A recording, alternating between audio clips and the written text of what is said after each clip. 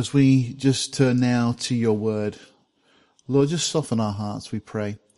We recognize so often that when we look into your word, it is like a mirror. It reflects our true nature, shows us as we really are. And Lord, we pray that as you reveal things in our lives that, Lord, sometimes quite frankly surprise us, that you would, by your grace, just do that incredible work of sanctification, of setting us apart, of making us into the men and the women that you know we can be, Lord. We are already seen before the throne as being righteous, as being holy, Lord. Your word says that you can present us faultless.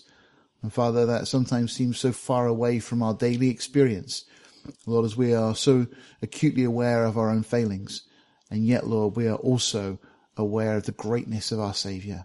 And so, Lord, as we start this study this morning, we pray that you would speak to our hearts and our minds. Lord, as we look at this man who himself was subject to failing and missing the mark, Lord, I pray that we would take comfort in seeing the way, Lord, that you transformed the life of Peter, and that, Lord, this would become a great example for us, and that, Lord, you would stir our hearts, and that through your Spirit you would continue that work which you have begun until the day of Christ Jesus. We ask these things this morning now, in Jesus' name. Amen.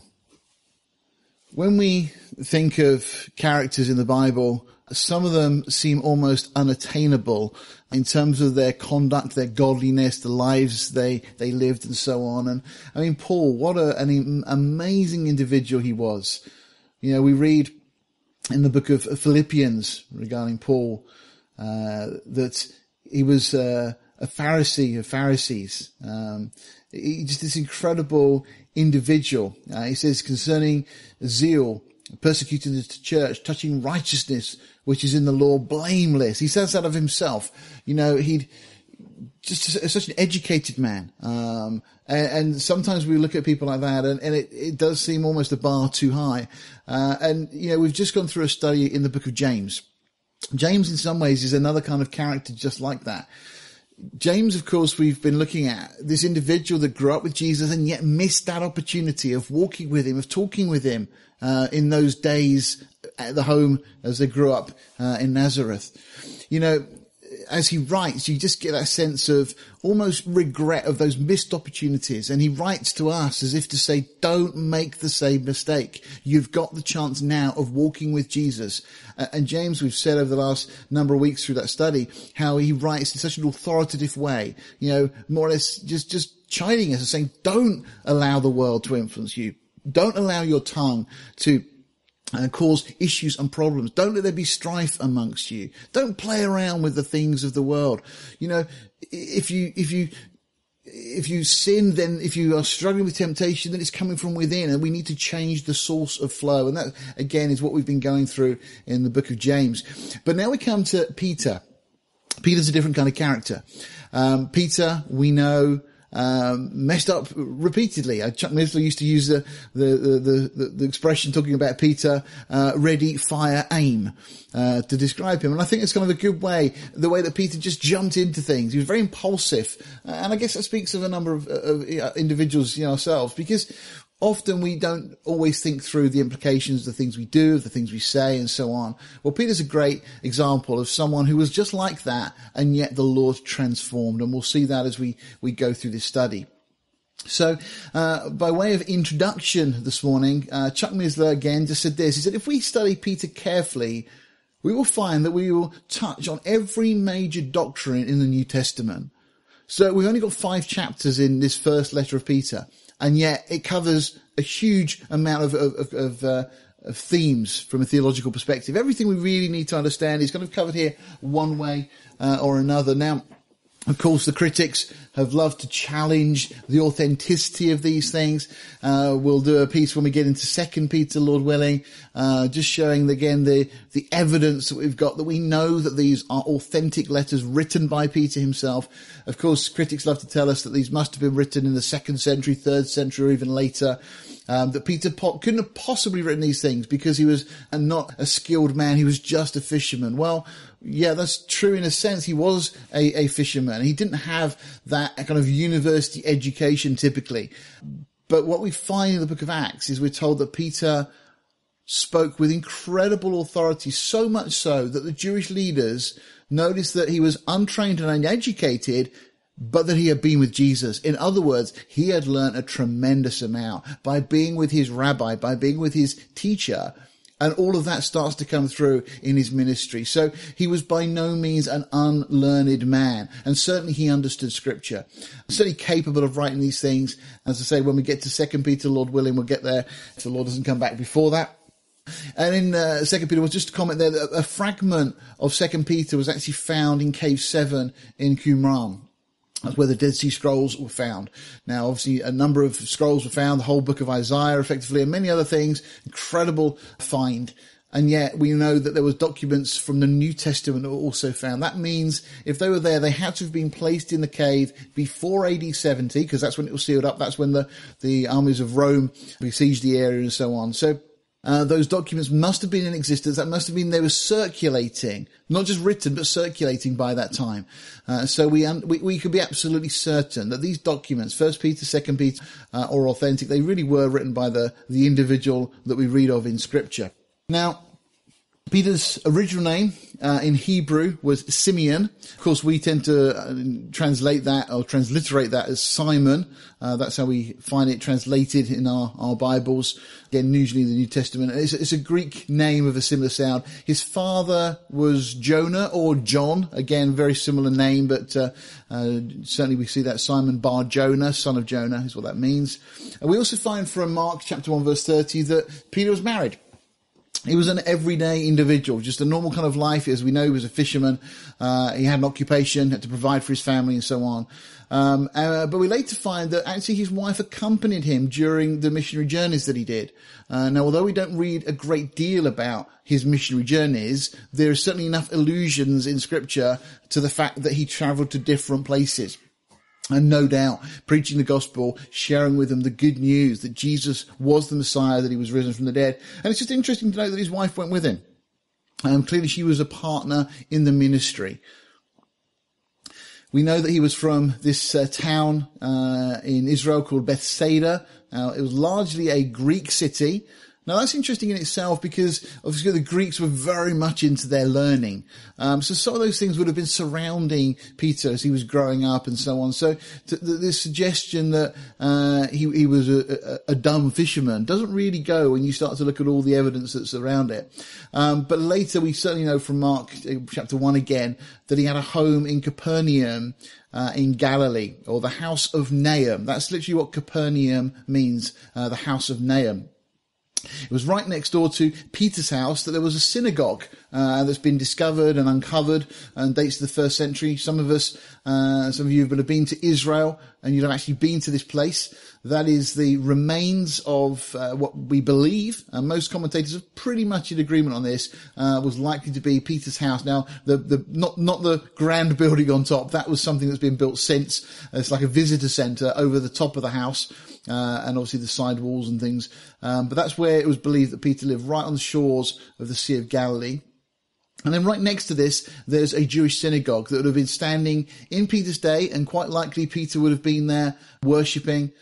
If you look at a map, the map on the left there, you obviously have the map of Israel. You see where Jerusalem is, and then the blue bit at just above halfway is obviously the Sea of Galilee, and then you can see right at the top end of the Sea of Galilee is where Capernaum sits, and then on the right you see a kind of a larger scale map of the same. So right at the top end of the Sea of Galilee, and so on.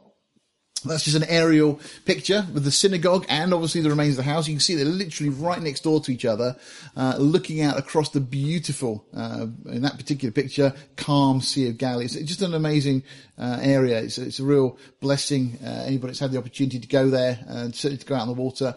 You can see in the background just about there Mount Arbel as well. Just an incredible view over the whole region from that point. But again, this is the whole area where Peter would have certainly, whether he kind of grew up in Capernaum, we don't know from Scripture, but certainly as a man, this is where he lived. This is where his livelihood was made, and you can see how close he was to the shore. So obviously go out every day, providing income for his family and so on. We know that he spoke Aramaic and also with a strong North Israeli country accent. That's alluded to in Mark 14, of course, when Jesus is arrested and taken to the high priest's house, and Peter's in the courtyard, and they recognize his accent. We obviously recognize different people's accents from around the country. It's funny how everybody thinks that they don't have an accent, as others do. But clearly Peter was identified from his location because of the way he spoke. But obviously he maintained the piety and outlook of the Jewish people. He understood the history that's alluded to in Acts chapter 10. His meeting with Cornelius and so on. Now, Peter clearly had a love for his own nation and for the history of Israel. Clearly he was a godly man, and yet those things in his life have not been the priority, and Jesus comes and challenges all of those things. Again, not trained in the law, we know from what we're told in Scripture, but his literacy is not in question. And again, we mentioned that allusion, Acts chapter 4:13. But that time he spent with Jesus had transformed this man. You can't spend time with someone like Jesus with the teaching from God's word and not be transformed. The word of God changes us. And that's, of course, what we're told in Hebrews chapter 4, that the word of God is living and powerful. And as Peter had been exposed to God's word, as Jesus has spoken the word of God to him, Peter's life had literally been turned around. Again, it's likely that Peter had been very affected by John the Baptist and the movement, in a sense, that John had started, this expectation that the Messiah was about to appear. Clearly that was the talk at the time. People were questioning whether John was indeed somebody who they should be looking to. And John, of course, was saying, no, I'm not the one. There's one coming who is greater than I. But it's actually Peter's brother Andrew that we find was actually a disciple of John. Now, Andrew seems to have been, dare I say, the more godly of the two, in as much as he was really keen to understand the prophecies, the scriptures about the coming of the Messiah. And what's interesting with Andrew is every time we really see him, he's introducing people to Jesus. What a great thing to be said. We've got people in our fellowship, and not we should name names, but Elia is somebody who I find a real blessing. You can't be in a conversation with Elia for very long before he starts talking about God. We had the opportunity during the week to go and drop some sofas off at a lady's house, and just Elia just passed them a copy of scripture. Just a great opportunity. Didn't need to say an awful lot, but just there witnessing, and it's such a great thing that we have that fire in our hearts, that every opportunity that presents itself, we just want to talk about Jesus. Well, Andrew was one of those kind of characters. Andrew seemed to every opportunity he got, talk about Jesus. And it's from, Andrew that Peter is told of Jesus in the first place. As I said already, he was a fisherman, this northwest corner of Galilee. And we actually find that there was a boat discovered some years ago, just like the ones that would have been used in the days of Peter. Now, this doesn't really mean anything or prove anything other than just to give us a little bit of insight, just kind of confirming the general ideas and the things that we're told in Scripture about the profession, the livelihood of Peter and so on. It's at a place called Nof Gnosa. It's a little kibbutz on the edge of the Sea of Galilee there. It was actually in 1985, 86 that there'd been a drought. And that, of course, had caused the sea level to drop down and exposed this boat that had been buried in the mud there. It was about a 26 feet long boat with about a 7-foot beam had been discovered. And there was various properties and minerals in the mud that have helped preserve the wood. Now, as soon as they got it out, they realised it was starting to decay very rapidly as it's brought out into the air. So they had to treat it for a number of years and spray it continually. I actually got to go to Israel some years back now, and as I went there, they were actually spraying it. There was this constant spray of chemicals just to preserve the wood so it didn't just rot away. I guess very similar to that which they did with the Mary Rose. Some of you would have been to see the Mary Rose down in Portsmouth, and obviously the kind of process they went through to preserve that. Now, they used carbon-14 dating on this, and it gave a date to around about 60 BC, between 60 BC to 60 AD. So it's exactly in the window of time that the Gospels occurred. Again, just so you can see Capernaum, you can see at the top of the screen there, where they found the boat, is down this place, this Nof Gnosa. And then that is the boat, what's the left of it anyway. And then in the bottom corner, you can see a typical example of what the boat would have probably looked like, when it was all whole. So this was the kind of boat that Peter would be going out on the Sea of Galilee on, day after day, just providing income and so on. You know, it's very easy to get so caught up in the day-to-day routine, to get into your, usual pattern. We have to provide income for our family. We have to do all these kind of things. But Peter, we find that something was about to happen in his life that transformed his future from that point on. Well, John describes the period between Christ's Galilean ministry, before Jesus fully began that Galilean ministry. So there's a period of time that Jesus was obviously in the region. Of course, he grew up in Nazareth, as we know. And there's a couple of things that are alluded to that John tells us about. And one of them is that we have this introduction by Andrew for Jesus to Peter. So Andrew introduces Peter to Jesus, but this is before Peter is called. This is before Peter responds. So Peter hears about Jesus from Andrew. Now, clearly he's inquisitive, he's interested, but nothing changes in his life. He doesn't leave.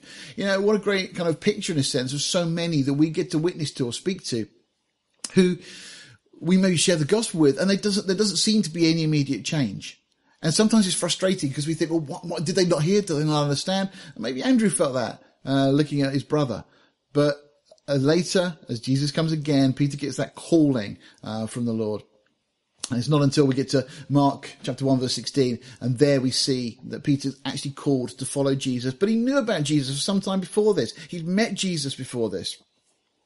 I think Oswald Chambers puts it that, you know, Peter had a fascination with Jesus, but that was all it was. You know, and there's a lot of people in the world that are just like that. They have that kind of fascination. But later Peter will be invited to be a Talmudim, a disciple. Now, it's easy for us to miss the importance of this and what this would have meant to the likes of Peter. There were only 12, by the way, who were actually chosen to be disciples. There were a lot of disciples, but to be Talmudim, those followers of Jesus in this context. I'll explain these things. So, Christianity, of course, didn't invent the concept of discipleship. It existed in Judaism way before this. In Luke chapter 6, verse 40, Jesus says, a disciple is not above his teacher, but everyone who's perfectly trained will be like his teacher. Now, that's the idea of a disciple in Judaism, that you become like your rabbi, the one who would teach you. Now, I've said this before, I think, but in the Jewish economy, when children were growing up, between the ages of 5 to 12, they'd be taught to read and write using the Torah. The Torah was their guide to education. It was their textbook, and that they learnt all their reading and writing skills and so on. Now, for most people, most children, when they got to the age of 12, their formal education will be over, and they would then go out and get involved in whatever career. Typically the family business would normally be the way you would go, and that's what would you do. But for the especially gifted students, from the age of 13 to 15, it's referred to as Bet Midrash, there'd be this period where they would be educated further. It's like further education for them. Now, probably Peter didn't even get that far. From what we would understand, what it seems like, Peter, by the age of 12, finished his formal education and then got into the family business. And that's what he did. That was his profession. And so for over a decade, clearly, at this point, Peter had been doing that. But for some Jewish children, by the time they got to the end of that Bet Midrash, if they'd been gifted, if they'd been allowed that opportunity, when they got to the age of 16 and above, they could actually be specifically chosen by their rabbi. Now, that's only happened to a select few, very few, kind of the best of the best in a sense, that they would be chosen by their rabbi. Their rabbi would take them under their wing and would then teach them all that they knew. Now, again, it's only happened to a few. Now, get the context. Jesus comes up to Peter and says, I'm choosing you to be my disciple. I'm going to be your rabbi and I'm going to teach you. It kind of puts a slightly different spin on the way we often think about Jesus asking people to be their disciple, his disciple. We often think there's just Jesus saying, come follow me, and out of curiosity people went. But it was more than that. There was this implication that you have been hand-picked, that somebody had seen something very special in you and wanted you to then come under their authority, their ministry, their teaching, so that you would be then equipped and ready to go out at some point on your own. And that's, of course, exactly the situation with Peter. So, as a disciple, Simon received this new name, this Kepha, the Aramaic. Cephas, of course, is the Hebrew. It's really meaning rock or stone. But in the New Testament, usually we get the Greek, which is Petros, or what we would refer to as Peter. So Peter has this original, his name that was originally known as by Simon or Simeon. And later, as he's called to be a disciple, he's given this new name. What a great example of that new nature, in a sense, that should accompany all those who follow Christ. Now, again, Jesus conferred this title and this name that hadn't previously been used from records and things that we have at their first encounter in John 1, chapter 42. Now, that's really interesting because even before Peter is called to be a disciple, Jesus calls him by the name he knows he will be. Jesus sees the things that we don't see. He sees what we can become. He sees all the potential that is in us through the grace of God for our lives to be turned around. We sometimes look at our lives and we think, oh, we're not worthy, we're not good enough, we can't do whatever. When Jesus sees the end from the beginning, he is God. He's outside of time. And it's interesting that at that first encounter, even before Peter's called into ministry, Jesus calls him by the new name that he'll become known by. We read in Matthew 16, when Jesus came into the coast of Caesarea Philippi, he asked his disciples saying, who do men say that I am? Or so that I, the Son of Man, am. Now this is sometime later in the ministry. Peter is now a follower, a Talmudim, a disciple of Jesus by this point. This is up in Caesarea Philippi. It was typically a place where the Romans would have their holiday resorts and so on. A lot of iniquity and sin and so on in this place. And it's there with all this worldliness around them that Jesus then poses the question to all the disciples, not just to Peter. And he asks the question. And they said, some say that thou art John the Baptist. Obviously, John had been killed by this point. So some were saying that you're John the Baptist come back to life. Some say you're Elijah. Others say you're Jeremiah or one of the prophets. So there was obviously lots of talk about who Jesus was. Was he somebody brought back to life? And he said unto them, but who say ye that I am? You know, this is probably the most important question in life. The question, who do you say Jesus is? Every individual one day will have to answer that question. And the sooner we answer it, the better. Because if we answer it this side of our moving into eternity before we die, and we answer that and understand that Jesus is the Christ, the Son of the living God, and if we put our faith and trust in him, we are promised salvation. One day everybody will acknowledge that Jesus Christ is Lord to the glory of God the Father. Sadly for some people, once they pass that line, when they step out of this realm, out of this world, into eternity, if they haven't realized, if they haven't recognized and made that declaration by that point, sadly they will spend an eternity separated from God. And that's the harsh reality the scripture reveals, because God has given us this day. Today is the day of salvation. People need to respond and repent. This is why for us as believers, we should never be complacent. We should never miss an opportunity. We should be like Andrews and want to share our faith with others. It doesn't matter if they get upset with us. It doesn't matter if they don't like it. We need to share the gospel. We need to talk to them about Jesus, because if we do, the Holy Spirit can work on those things that we plant, the things we say, and those seeds can bring forth fruit. So we just need to be bold enough to share the gospel. You know, and so often people may appear to be rejecting or even verbally tell us they're rejecting the things we're saying, and yet we know the power of words. Scripture has told us, James, if you remember, told us the power of words. You know, even letting our yes be yes and our no be no, echoing the words that Jesus had said. Words are very powerful. You know, and the things that we say to others really can take take deep root in their hearts. So, but anyway, this question then, So Jesus says to the disciples, who do you say that I am? And now Peter steps to the fore. Now, again, it's not that the other disciples were unable to answer, but Peter typically just jumps straight in. Simon Peter, and I notice this, that's the old man and the new man, this kind of character that's kind of working out just who he is now. Simon Peter answered and said, "Thou art the Christ, the Son of the living God." And Jesus answered and said unto him, "Blessed art thou, Simon Bar-Jonah, Simon, son of Jonah. For flesh and blood has not revealed it unto thee, but my Father which is in heaven." And notice the choice of names and words that Jesus uses. First, he refers to him as Simon Bar-Jonah. He says, "Blessed art thou, Simon Bar-Jonah," the old man, the old life, the one that you have been. But then he goes on to talk about what he will be. He says, "And I say unto thee that thou art Peter, and upon this rock I will build my church, and the gates of hell shall not prevail against it." Now, this is a verse that's had much abuse. Let me just quickly mention before we go on the gates of hell.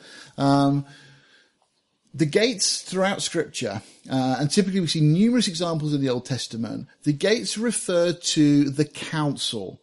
In Job's day, the city council met at the gates. We find in the book of Ruth that the council of the town leadership, met at the gates of the city. So it's not talking about physical gates or anything like that. It's simply saying that the councils of hell will not prevail against the church. Whatever hell thinks up, desires, intends to do, it will not prosper against the church that Jesus is establishing. Okay, so that's the implication. Now, let's get back to the text. He says, "I say unto thee that thou art Peter, and upon this rock I will build my church." And let's just carry on, and then we'll come and break it down a bit more. "And I will give unto thee the keys of the kingdom of heaven. And whatsoever thou shalt bind on earth shall be bound in heaven, and whatsoever thou shalt loose on earth shall be loosed in heaven." Now, this, of course, has led to much abuse, particularly from within the Catholic Church. And we have this strange concept that when people die, if they go to heaven, they're going to be met at the pearly gates by St. Peter. Now, there is nothing in Scripture that tells us that we will be met at the pearly gates by St. Peter. In fact, it's a complete misunderstanding. The pearly gates won't actually be seen until the New Jerusalem. Okay, that will be after the millennial reign of Christ. That will be after this earth and everything is done away with. Those who die, who do go to heaven, we'd have no reason to believe from Scripture that they will see the pearly gates yet. Okay, so the pearly gates do come into it. There will be gates made of pearl, but that won't be until the New Jerusalem. And as for Peter being there to greet you, well, once again, there is no scriptural basis. The reason that idea got foisted upon our minds and tradition and so on was because of the idea that Peter, it seems to say, or those who argue this point tell us that it's saying, that Peter was being given the keys to the kingdom. Therefore, if he's got the keys, he's going to open the doors and he's going to control whoever goes in and goes out and so on. So that was the idea and the mindset. But then we read on. "Then charged he his disciples that they should tell no man that he was Jesus the Christ." Now, if you've been diligent, and we've studied this many times, the reason that he was to tell no man, the reason that they were disciples were told, "Don't say anything yet," was because it wasn't Jesus' time to be revealed. That doesn't come until John chapter 12, as Jesus is about to ride into the next day, rides into Jerusalem on Palm Sunday, the very day Daniel had prophesied that Jesus would present himself as the Messiah. That's the only day that Jesus allows people to acknowledge who he is, because that was the specific day that had been prophesied. And we read actually here, a really big moment here in Matthew's Gospel, from that time forth. Now, this is where everything changes in Jesus' ministry, and he now starts to head to Jerusalem. We read, "From that time forth began Jesus to show unto his disciples how that he must go unto Jerusalem and suffer many things of the elders and chief priests and scribes, and be killed, and be raised again the third day." It's all laid out, all clear. People that have a problem with the resurrection need to understand that Jesus himself spoke continually of the fact that he would be killed, but that he would rise from the dead. So this isn't just something that the disciples concocted. The disciples didn't even get it until afterwards. But Jesus himself said this was going to happen, prophesying and promising what he was going to do. So this marks this big moment of change in Jesus' ministry. But again, getting back on track here, the real import here is the question that Peter's asked. "Then Peter took him and began to rebuke him, saying, Be it far from thee, Lord, this shall not be unto thee. But he turned and said unto Peter, Get thee behind me, Satan." What a statement for Peter to deal with. "Thou art an offence unto me, for thou savourest not the things that be of God, but those that be of men." Now, once again, Jesus has already highlighted that Peter at this point is Simon Peter. He's Simon Bar-Jonah. He's the old nature, the old man. And Peter's speaking with that natural mind, with that natural understanding, and saying to Jesus, no, don't go through this. Of course, Jesus had come to do the will of his Father. This was the reason Jesus had come. And Satan, working through Peter's words here, was implying to Jesus, oh no, don't go through this. That's not the right thing. Don't go and die. But of course, that's why Jesus had come. And so Jesus rebukes the spirit behind the words that Peter speaks.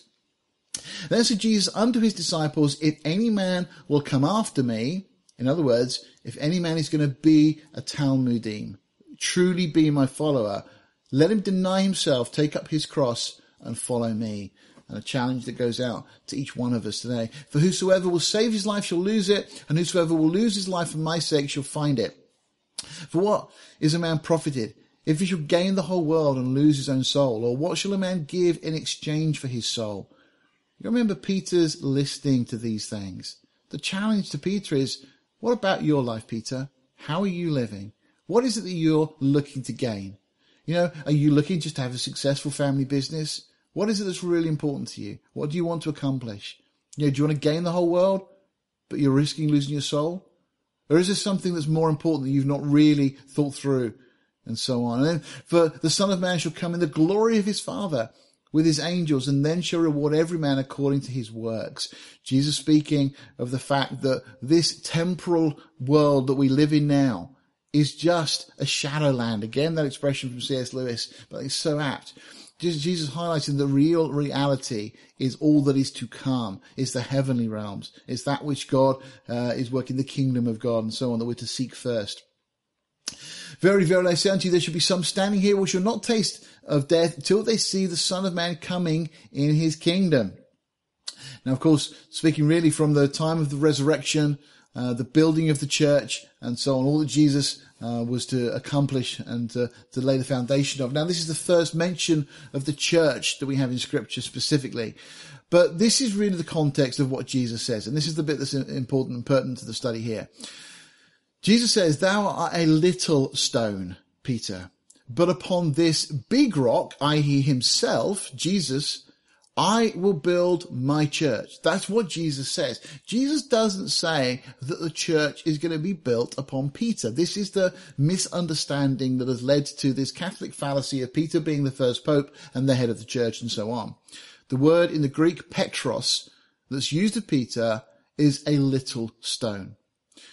In contrast to that, the word that Jesus uses of himself is Petra, a large rock. You're probably familiar with the rock city of Petra. We were talking about it in our study on Isaiah on Thursday evening. And again, it's a definite article that is used before Petra, but no article used before Petros. So Peter is just as a little stone, but Jesus is the rock. Okay. Now notice what's said here, that Jesus says, I will build. Okay. So Jesus, even in this context, people that have trouble with this just need to look at the words. Jesus doesn't say that Peter is going to build the church. Jesus says, I will build the church. And notice Jesus says, I will build the church. Future tense from this point, but it's a work of Christ. It's not a work of Peter. It's not a work of the disciples. It's not a church growth program, however wonderful those things may seem to be. Many churches have a 5-year plan and all these kind of things. Well, great, but that's not what Scripture says we should be doing. It's the Lord that adds to the number such as should be saved. What we need to be is obedient to the will of the Father. So what is the foundation of the church? Is it the confession of Peter? Is it him acknowledging that Jesus is the Christ? No, it's not. Is it Peter himself? Is Peter the foundation that the church will be built upon? No. It's Christ. Jesus himself very clearly is the foundation of the church. And actually, you only need to go to 1 Corinthians chapter 3 to actually see there that Paul tells us that no other foundation can be laid than that which is laid, which is Christ Jesus. Jesus is the foundation, Jesus himself. And of course, if you do a study of Scripture, you'll find that repeatedly this idea of the rock or a rock is used of Jesus. Throughout Psalms, we see references to this. Throughout the Torah, there's numerous references to Jesus being the rock. And of course, we have it absolutely clarified for us in 1 Corinthians 10 that Jesus is that rock that had gone before them in the wilderness and so on. As I mentioned, 1 Corinthians 3, again, speaking of the foundation being Jesus and so on, and Ephesians 2 as well. Making very clear that Jesus is the foundation of the church. Not Peter, not any man, not any program that man can develop or come up with. Okay. John's usual designation in the Gospels is Simon Peter. And it kind of presents this dichotomy that we see with this individual. Mark calls him Simon up until chapter 3, verse 16, and then Peter almost invariably thereafter. And there's nothing to suggest that the solemn words of Matthew 16:18 represented the first bestowal of the name. In other words, that Jesus had already used this name prior to that point, as we already mentioned earlier. This is just a reiteration and helping Peter to understand the situation. Again, said the whole thing has been kind of unclear through history and tradition. Peter actually, in these words in this letter we're going to look at, helps to unpack these things. Now, just think about the disciples. It's helpful to understand that we have the followers of Jesus. There was a whole load of people, a multitude that had followed after Jesus. Okay, they were, in a sense, the general public. They followed him from place to place. They were curious. They were fascinated. They loved to see the miracles. At one point, with the feeding of the 5,000, they wanted to take him and make him their king. Of course, he doesn't allow that. It wasn't the right time. But after Matthew 12, we find that Jesus only speaks to the general public in parables. Okay. But then we have a group of the 70 that Jesus had chosen and sent them out on missionary errands to go and proclaim the kingdom was coming and so on. And then we have the 12. And of course, the 12 are those that have been handpicked and chosen by Jesus. That he was going to be their rabbi and teach them. But then within the 12, there is this inner circle. Now we see, of course, the situation with Jairus' daughter, these same three individuals there. It's Peter, James and John. Jairus' daughter, the Transfiguration, Gethsemane, the Olivet Discourse. Again, these three individuals are there every time. Peter was always one of the first disciples called, he was one of the first disciples called, and he always stands first in the list of disciples. Not that he was the most important, but clearly he does seem to take the lead. He was also one of the three, again, as I just said, that form that kind of circle around Jesus. And those scriptures you can look at reference if you want to. His impulsive devotion is frequently portrayed. We mentioned this at the start. And he was typically very impulsive. And when you think of the incident where he chopped off the high priest's ear, great enthusiasm. Not understanding God's plan was the problem. And of course, he acts as a spokesman of the 12. We see that through the Gospels on a number of occasions. The crisis at Caesarea Philippi, which we just mentioned a moment ago, Peter's the representative of the whole group. He's the one that speaks up and answers the question. Maybe the others were, what it's like in a classroom environment. Nobody wants to be the one to put their hand up and give an answer. Well, Peter didn't seem to worry about that. And the question is directed to all of them, of course. And they're all kind of included in that look you could just imagine Jesus giving that accompanies that subsequent reprimand. And so we then see that the Transfiguration, which immediately follows on from that situation in Caesarea Philippi, is related directly to this, as the disciples, those three that get to go up the mountain with Jesus, get to see Jesus transfigured. They see Jesus in his glory. They recognize who he is. And of course, that experience makes a lasting impression on Peter, because we're going to see both in 1 Peter and in 2 Peter that Peter makes reference to that transfiguration. A really big kind of watershed moment for Peter. Of course, the denials of Peter are mentioned in John 18 and Matthew 26. And we have the situation that he seems to lose his discipleship. Now, this is quite an interesting thing. We look at Mark 16, and entering into the sepulchre, they saw a young man sitting on the right side, clothed in a long white garment, and they were affrighted. This is obviously the morning of the resurrection. And he said unto them, Be not affrighted, you seek Jesus of Nazareth, which was crucified. He is risen, he's not here. Behold the place where they laid him. But go your way, and notice what they're told. Tell his disciples and Peter. Okay, and this is Mary and the women, when they arrive at the tomb on the morning of the resurrection. Tell his disciples and Peter. Peter is separated out from amongst the disciples. And they tell him that he goes before you into Galilee, and there you shall see him as he said unto you. An interesting situation occurs here, because Chuck Missler made the comment. He says discipleship can be lost. Salvation cannot. Discipleship depends upon the faithfulness of the believer. Again, just think of what I said, that Jesus had called Peter to be this disciple, this follower, this pupil of his master. And effectively Peter, when he's in that courtyard, when he's being quizzed as to whether he knows Jesus, he's warming his hands by the fire and so on. And they ask, he says, I don't know him. I'm not one of his. And effectively he disowns Jesus at that point and removes himself from that position of being a disciple. Later in John 21, the situation is remedied by Jesus' grace. And we read this. So when they had dined, Jesus said to Simon Peter, Simon, son of Jonas. Now notice again the expression he uses. He starts by using that name, the earthly, the natural man in a sense. Lovest thou me more than these? He said unto him, Yea, Lord, thou knowest that I love thee. And he said unto him, Feed my lambs. He said unto him again, the second time, Simon, son of Jonas, lovest thou me? And he said unto him, Yea, Lord, thou knowest that I love thee. And he said unto him, Feed my sheep. He said unto him the third time, Simon, son of Jonah, lovest thou me? And Peter was grieved, because he said unto him the third time, Lovest thou me? And he said unto him, Lord, thou knowest all things. Thou knowest that I love thee. Jesus said unto him, Feed my sheep. Verily, verily, I say unto thee, when thou wast young, thou girdest thyself and walkest where thou wouldn't. But when thou shalt be old, thou shalt stretch forth thine hands, and another shall gird thee, and carry thee whither thou wouldest not. This spoke he, signifying by what death he should glorify God. And when he had spoken this, he said unto him, Follow me. And this seems to be the moment that Peter is reinstated. Again, as I said, Jesus starts by using his natural name. And the first question is, Peter, do you agape me? That's the unconditional love. That's the love that God has for us. It's the love that Christ showed by going to the cross.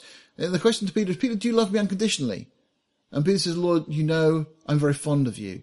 That brotherly love, that phileo, is from where we get Philadelphia, that name, that means brotherly love and so on. Okay, so do you love me unconditionally? Peter's not able to answer yes to that question because he knows his own heart and he knows Jesus can see right through him. He says, Lord, I am really fond of you. And then Jesus says again, Peter, Simon Peter, do you love me unconditionally? And Peter again responds in the same way, Lord, I am really, really fond of you. Peter's holding back. He recognizes that he's not sure he can make this statement. And third time, Jesus brings it down to Peter's level. Peter, are you very fond of me? And yeah, Jesus, and Peter does respond in the same way. Yes, Lord, I am really fond. But there's this call here for Peter to come into a deeper walk, a deeper relationship. You know, that question could go to every one of us this morning. You know, do you as individuals, do I agape Jesus? Do we love him unconditionally? Or are you holding something back? Now, we'll go on and see with Peter that life is yet to be transformed further from this moment. An incredible transformation takes place. And, you know, you consider the gospel rhetoric of Peter, the things he says, you know, with the way that he then speaks when we get to the book of Acts chapter 2 and 3 particularly, those real skillful sermons that he puts together. A totally different man by the time he gets there. Somebody who by this point, I genuinely believe, did agape Jesus. You know, and we need to go through that stage of being challenged. Is Jesus number one in your life? Do you really love him unconditionally? Or are there other things you're still holding on to, still wrestling with? Now, it's interesting in the book of Acts, and this is just for those who want to do a little bit further study, there's some interesting parallels between this letter, Peter's first letter, and the sermons that we find recorded in the book of Acts. You know, they are quite significant. You see the comparisons in 1 Peter 1:20 with Acts 2:23, 1 Peter 4:5 with Acts 10:42. It's worth looking up and just seeing the comparisons. And another, probably more striking example is a similarity between 1 Peter 2:7 and 8 and Acts 4:10 to 11. So it's worth just having a look at those, you know, because in each passage, Psalm 118:22 is quoted and applied to Jesus. Now, Jesus himself used this of himself. And Peter obviously builds on that. You reference those, Matthew 21:42 and so on. Just an interesting thought as to the parallels between Peter that we see in the book of Acts and, of course, in this letter. Well, again, Peter is especially marked out at the message of the resurrection. We saw that earlier, and personally receives a visit from the risen Lord.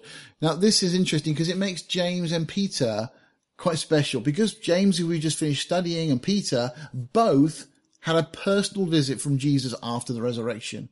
James, of course, wasn't a believer. James utterly transforms his life. James becomes so intent on telling everybody, you must live for Jesus Christ. There must be no compromise. Peter, because James recognizes of all the opportunities missed out. Peter, on the other hand, in some senses, let me just clarify what I'm trying to say here. James is like those who become believers who have had a life in the world. Sudden transformation, very zealous now, wants to tell everybody, and he just regrets that lost opportunity of the past.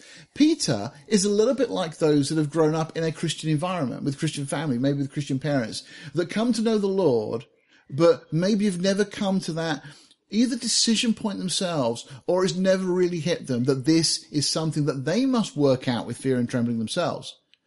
And so Peter comes, to this place by seeing the risen Jesus, of recognizing that his religious heritage was valuable, that he'd learned so much, but now he has to live the life. It's no good relying on the history. It's no good relying on the tradition. Jesus is calling both those who have not known him before and those that have walked with him to that life of complete surrender and obedience. There's an interesting parallel with those two individuals. And as we've just studied James, we see the contrast quite sharply. Well, we go on and we find that Peter's ministry was to the circumcised. Okay, so that's to the Jews. In Galatians, which we've been studying, Galatians 2, verses 7 and 8, it says, but contrariwise, Paul speaking, when they saw that the gospel of the uncircumcision, that's the Gentiles, was committed to me, that's to Paul, and the gospel of the circumcision was unto Peter, that's to the gospel to the Jews. So we have these two great examples of great characters in the New Testament. Paul, who's given the mission to go and preach the gospel to the Gentile world, all the non-Jews. And then, and Paul is to do that. And then Peter is given the mandate to go and preach to the Jews. Okay. And Paul just says, he that wrought effectively in Peter to the apostleship of the circumcision, the same was mighty in me toward the Gentiles. So the Lord uses these two characters in different areas. We don't all get to be used of the Lord in the same way. The Lord will give us different gifts. He'll call us to different things. We're all to evangelize and to be salt and light in this world. And God will use us in different ways and different means, as we see with these two individuals.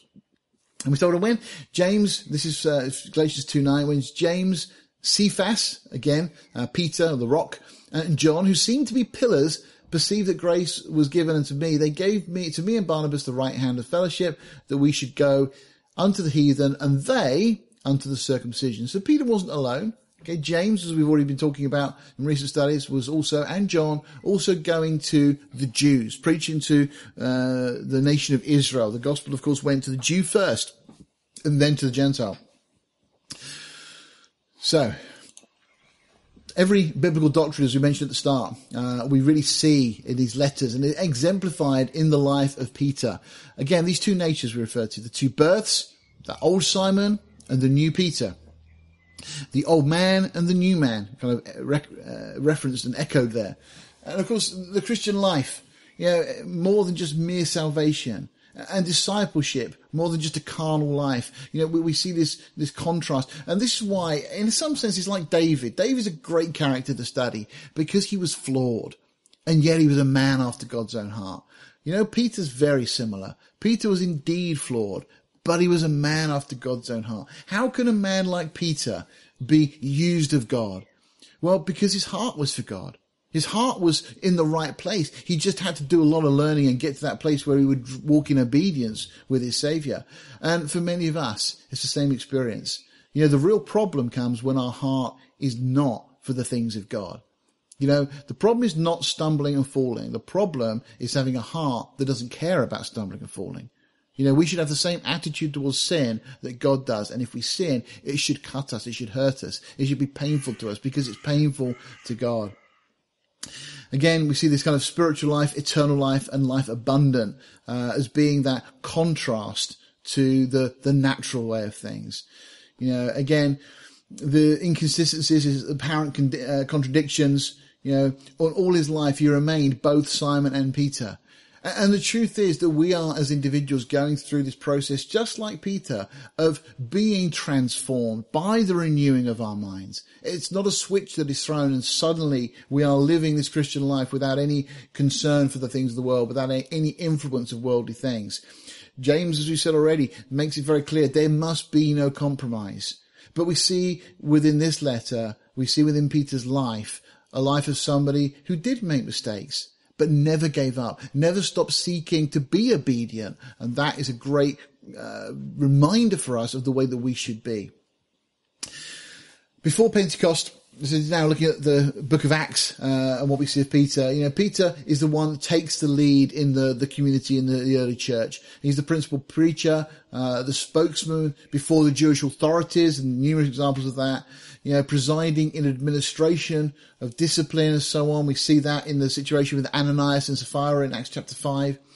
You know, and it's through the church as a whole, though the church as a whole made a deep impression on the community, it's Peter in particular that we see supernatural powers attributed to. And particularly in Acts chapter 5, that situation where Peter and John go up to the temple. Okay, we see that example of the man that's healed. Again, the situation with Ananias and Sapphira being struck down dead and so on. So Peter is the one that we see taking the lead in these things. And of course, in Samaria, the church's first mission field, it's the same leadership that's exercised there. But significantly, also, he's the first apostle to be associated with the Gentile mission. And that by an unmistakably providential means. Now, I think this is one of the most incredible, wonderful portions of scripture. And I've shared this before, but I will just mention it again.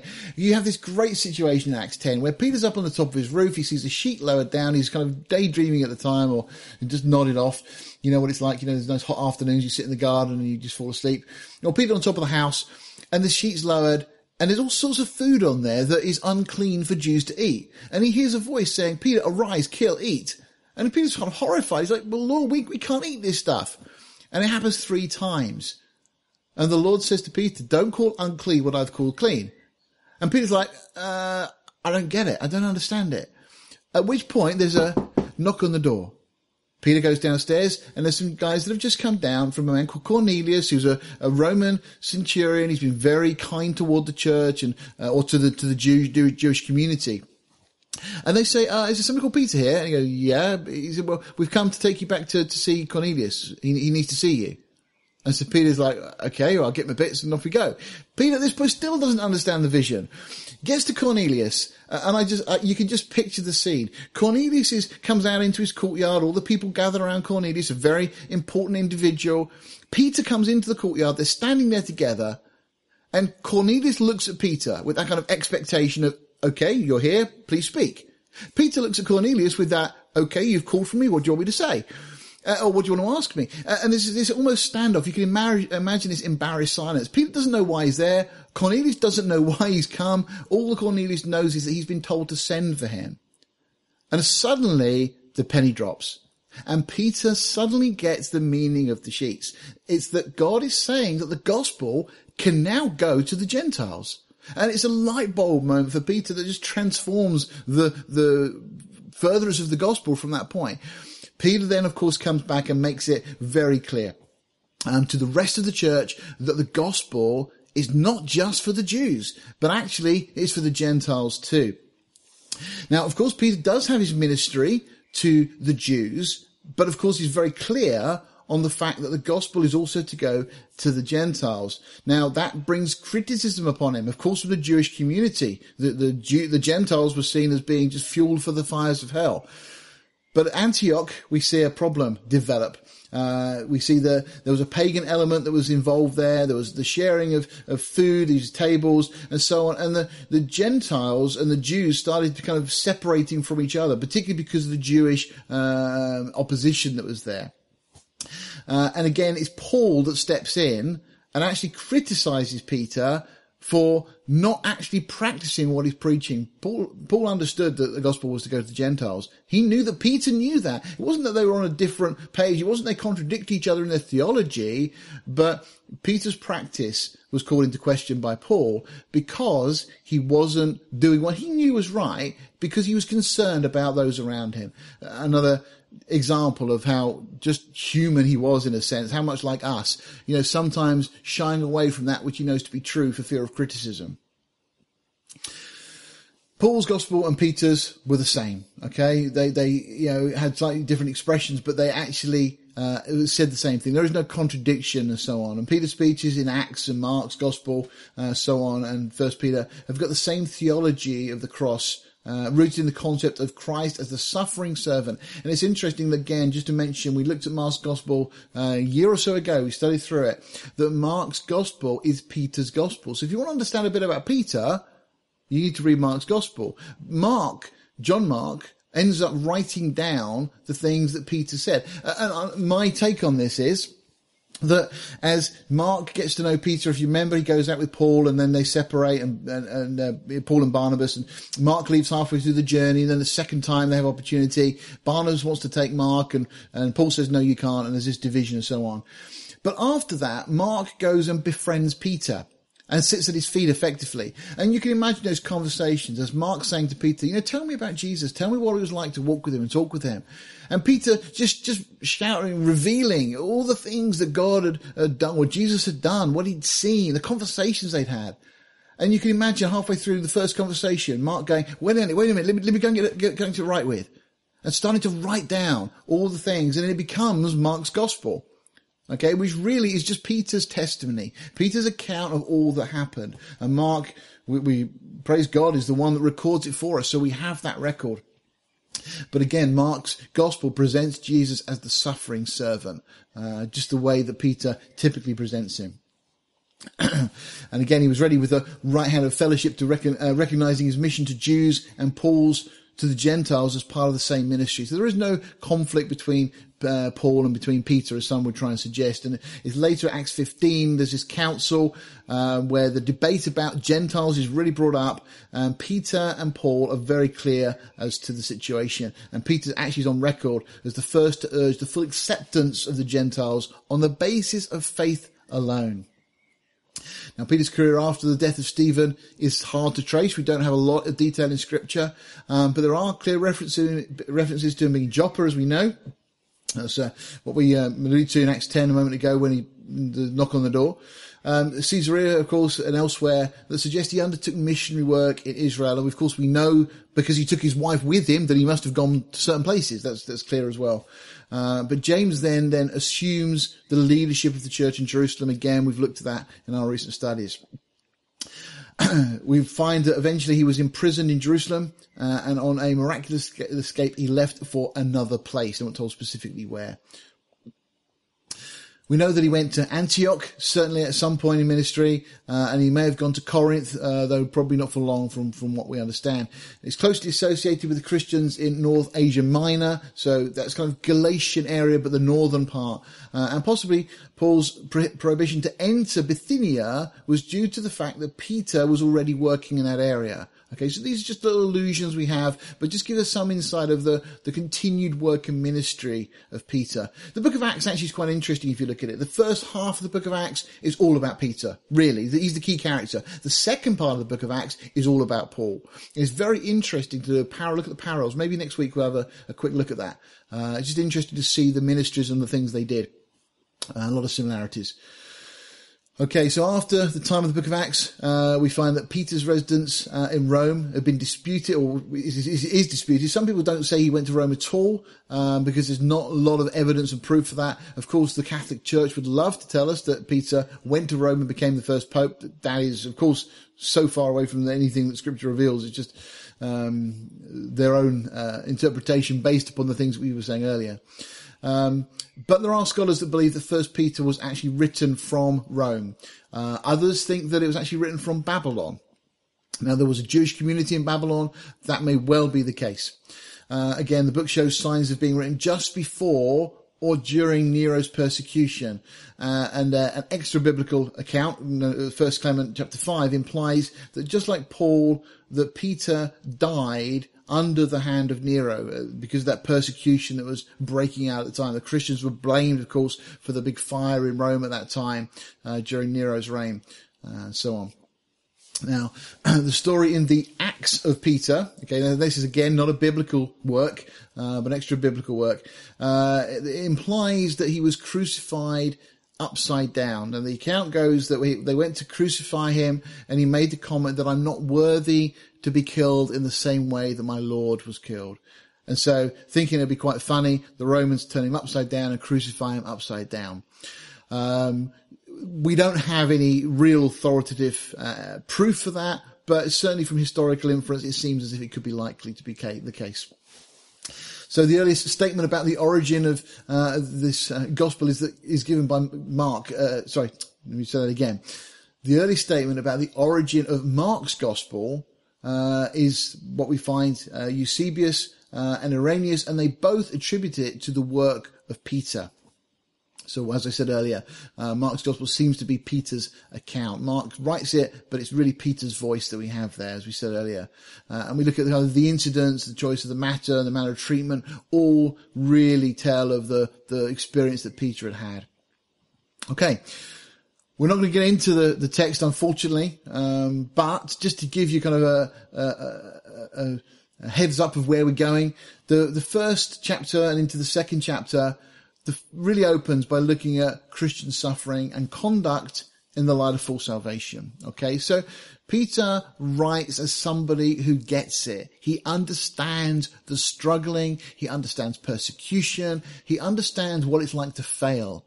And he writes with real compassion as somebody that wants to encourage us to a deeper walk. And the challenge is, what is your conduct like? James uses that word conversational. We have it translated as conversation, our lifestyle. You know, we have been saved. It's complete. Okay, so given all of that, how are we living?